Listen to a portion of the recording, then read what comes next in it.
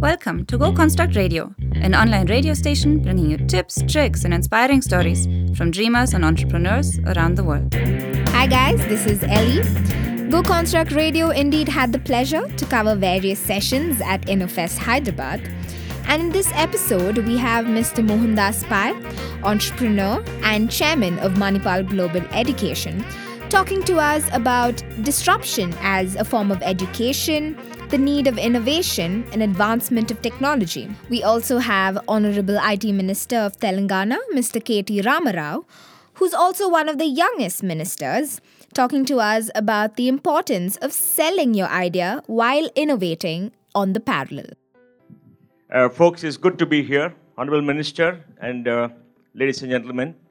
I just wanted to talk to you about one of the major reasons why we are all here today. Why is this buzz about startups, this buzz about innovation? What is happening? I believe that the largest disruption in our civilization is happening right now in a very big way, and we are part of it. 200 years ago, there was a disruption globally when the British invented the steam engine. Why was it a disruption? Because before that, everybody depended upon human muscle, they depended on animal muscle, and now there was steam and mechanical devices to work to produce many things. So through mechanical devices, one human being could produce enough for which 200 human beings produced earlier. And that caused a big disruption around the world, and the balance of power shifted. Because India and China made up 40% of the world economy, they were based on the artisan method of development, where artisans produced things, like Shastriji said, and then it went on to mechanical devices, harnessing steam engines, and that caused the innovation that disrupted the world and concentrated economic power in Europe. So Great Britain became the largest economic power in the world ever, and the wealth flowed from Asia, which is the largest economy, on to Europe and Great Britain. Just think of this. This is a very seminal discovery because before that, economic development depended on how many laborers you had, how many people you had, how many artisans you had, and suddenly it shifted to machines. And suddenly innovation became key, because through innovation, you could expand mechanical power, you could do many things, and that was the source of wealth. And that allowed people's incomes to go up, because if one person produced what 100 people did, cost of goods came down, and then it could be sold more. And then the British made sure that colonies like India became source of raw material, and they became markets. They destroyed our artisan system, and we became poor. So you can trace the decline in India's wealth from the time the steam engine was developed. And that led to, steam ships and all kind of stuff, and you know what happened. Then, of course, the next great, the British and the Europeans fought the two great wars in 1914-19 and the Second World War, destroyed themselves. And America had started developing because America supplied goods to fight the war without getting destroyed. So you had a shift of power from Europe to America by 1945. And in the meantime, Henry Ford discovered or created the assembly line. The assembly line manufacturing was a great innovation and disruption, because you could, through the assembly line, reduce the cost of the car. And car became affordable to every single individual from becoming a luxury item. So it meant an ordinary American could buy a car. And he made the great statement, you could have any color in the car so long as it's black. What does that mean? It means standardization. It means that a human being became a widget, became a piece of the entire, assembly line. And this led to the creation of the supply chain.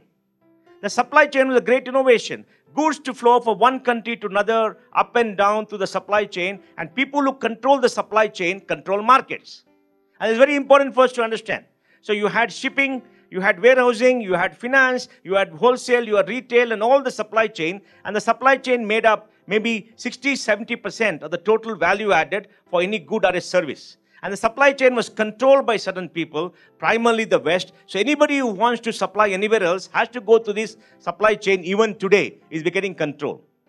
So you had this innovation, supply chain, then the two wars. The wars destroyed Europe, America rose. And then after the war, we had Japan coming up, Southeast Asia coming up, and then China came up. China became the factory of the world. China, the largest exporter, largest importer, largest economy in the world, $17.7 trillion today. And China has lowered the cost of production using her surplus labor, so the inflation in the whole world is down. And China has created surpluses through a mercantile policies, creating $4.5 trillion of reserves. You need to understand all this because this is all part of this change that's happening today. So we have a world today where there is a large concentration of wealth in the developed markets, OECD, China coming up, India coming up, Japan declining because of lower population growth rates. And this decade, by 2020, Minister, the rest of the world will have a GDP higher than the OECD. America is 17.2 trillion, Europe is 17 trillion, depending upon currency. Japan is 5 trillion, and if you add up that, that's about 40 trillion. The global GDP is 77 trillion. The balance is 77. And the balance, the rest of the world will grow at 5 to 6% a year for the next 15 years, led by India and China. And America will grow at 2 to 3%, maybe 2%, Europe 1 to 1.5%. So this decade, we'll see a change that happened last 200 years ago. Okay? And this is a change. And on top of that, the biggest disruption that is coming and has come is the internet. You may ask me, are you stupid? Internet has been there. What is the disruption? Just think of this. 7 billion people on the planet will be connected together on one single technical platform, synchronously or asynchronously, doing e-commerce, getting entertainment, getting information, never before. So everybody is going to be connected.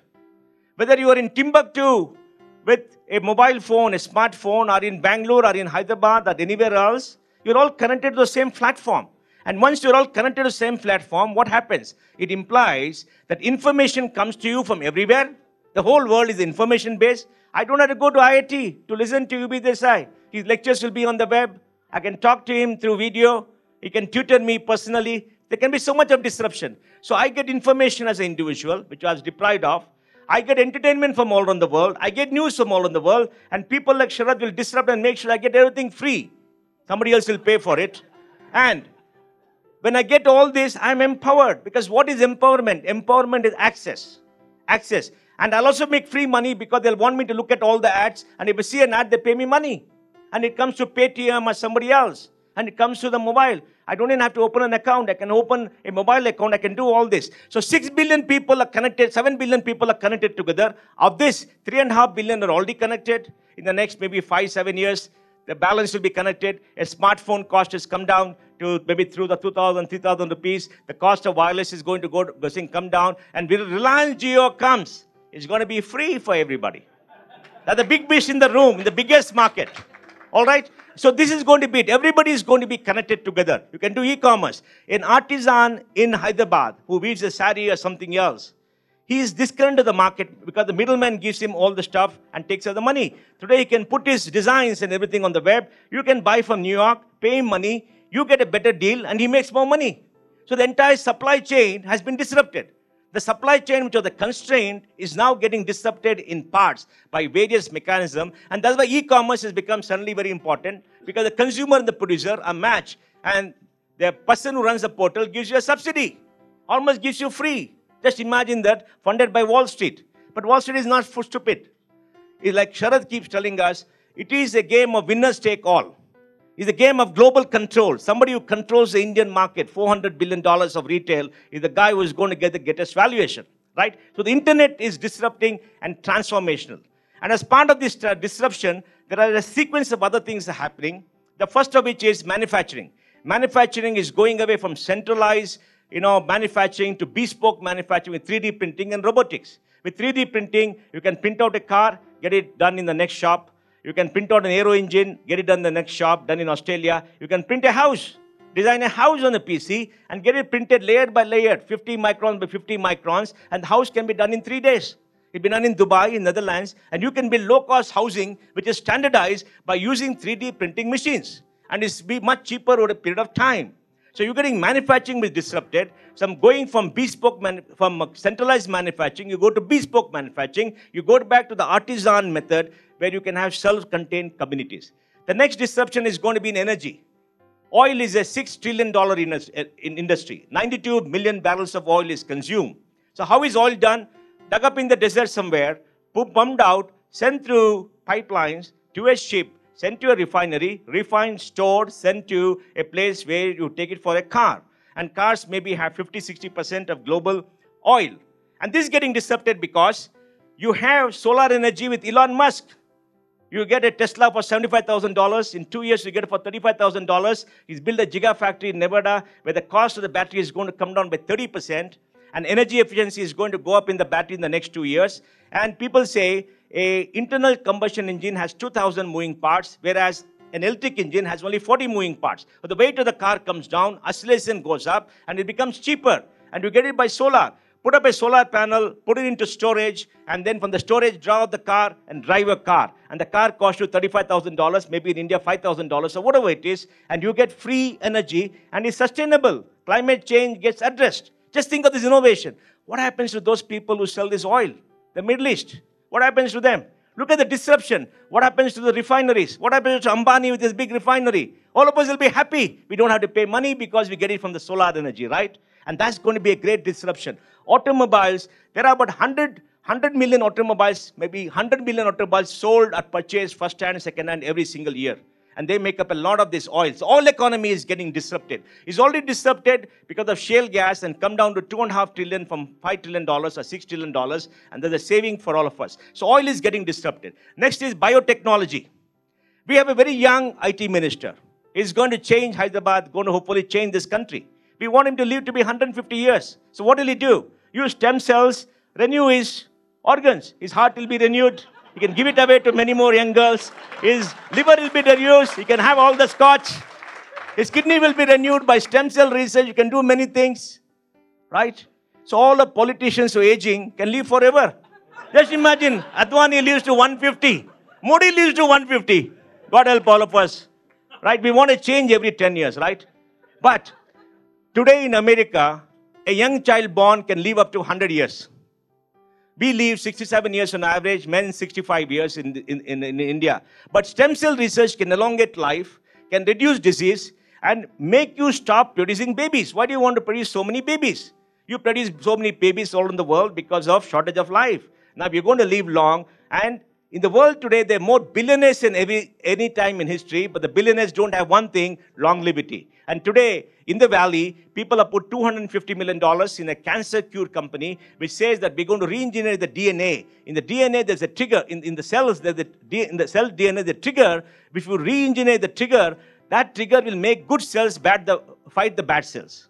And there's a better way to fight cancer, because cancer is the ultimate disease for which you got to find a cure. So biotechnology means that you can do many things. And then 3D printing means you can build body parts. Through 3D printing, you build chocolate, you made body parts, you can get a new knee replacement, you can build a skeleton system, you can make bone, you can possibly grow your brain. I don't know about that, but 3D printing, make a brain and put inside, right? I mean, it's amazing things can be done. The next great disruption is in education. Just think.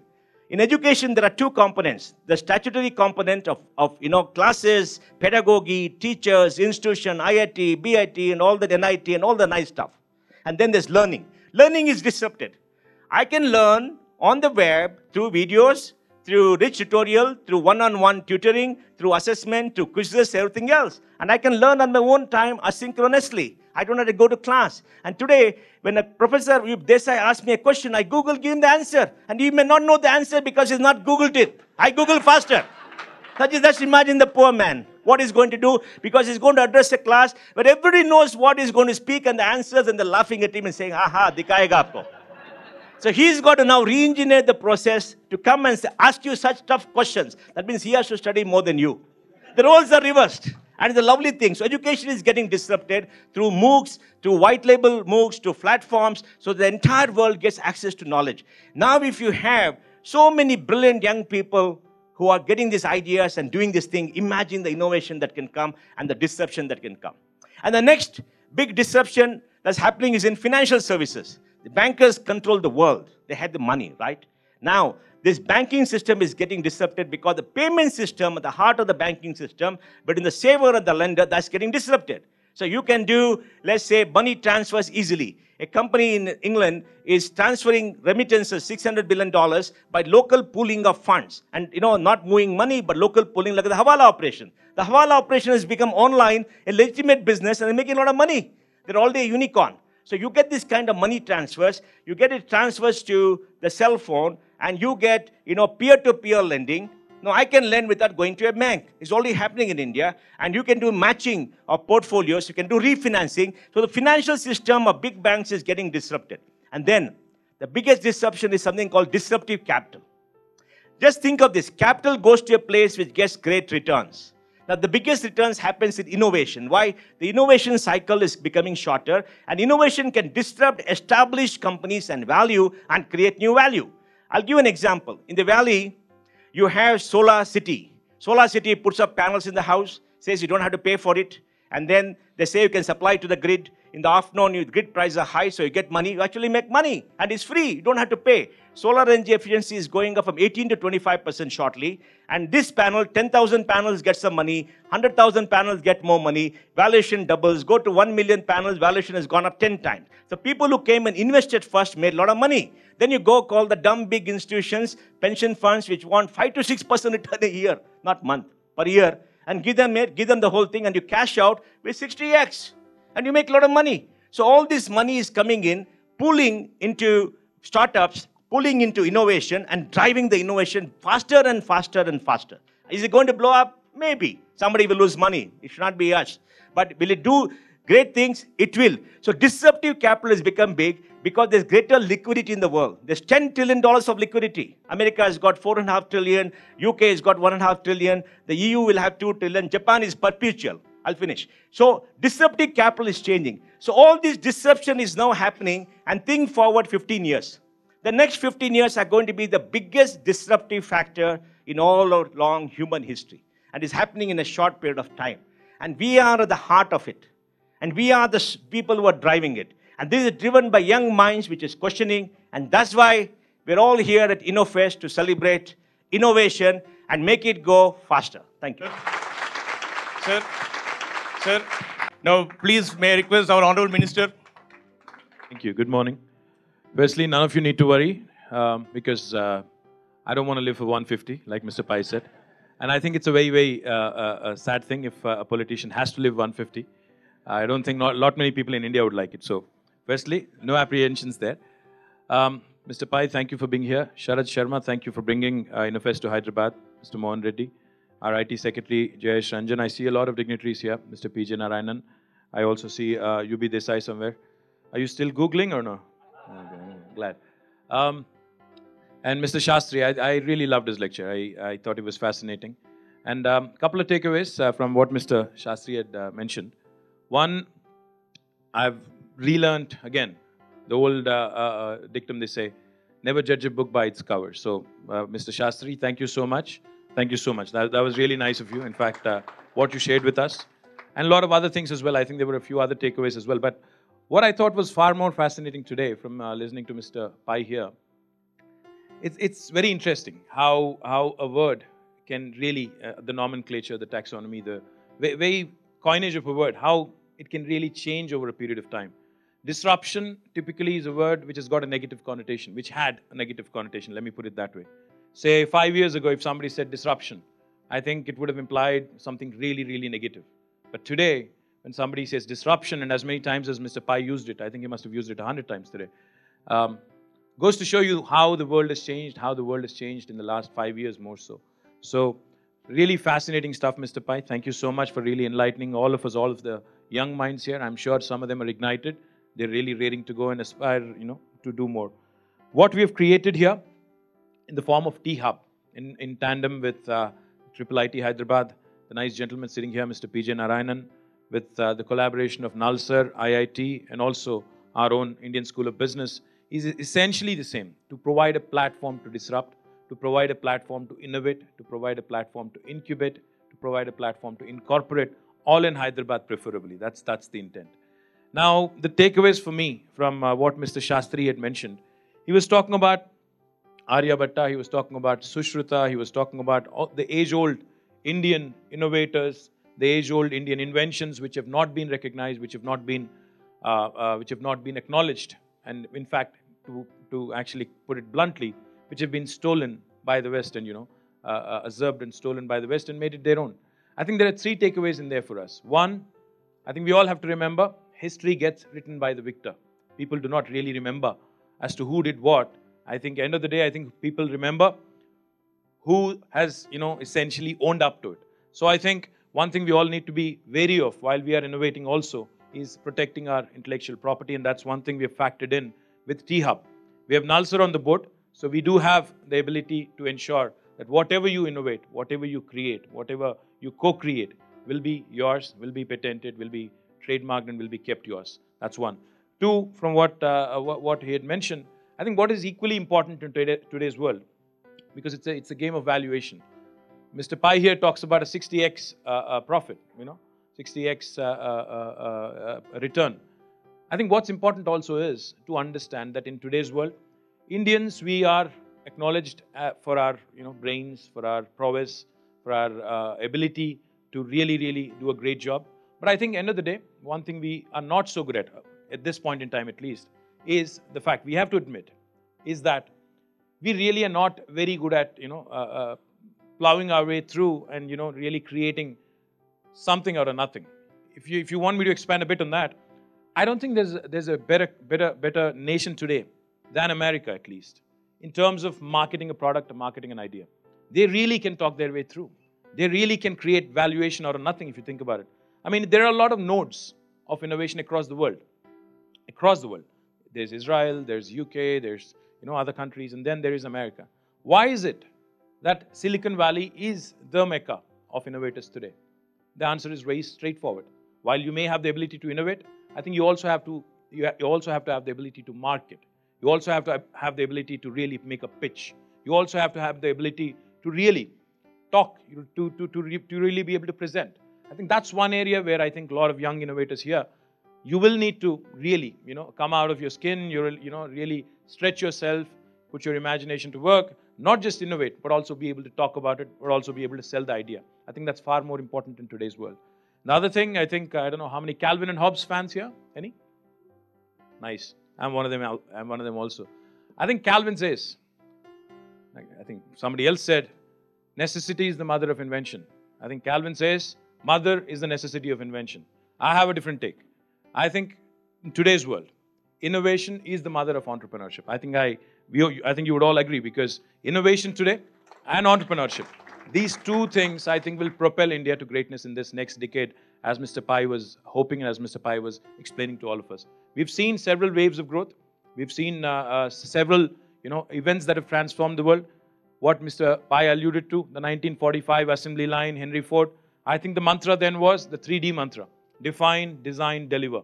I think it was precision that mattered. But in today's world, it's not precision anymore, it's disruption. And in today's world, the 3I mantra matters more. Innovate, incubate, incorporate. And that's where I see a great future for the fourth I, that is India. And I think Indians have a great future. I think we are right at the point of takeoff.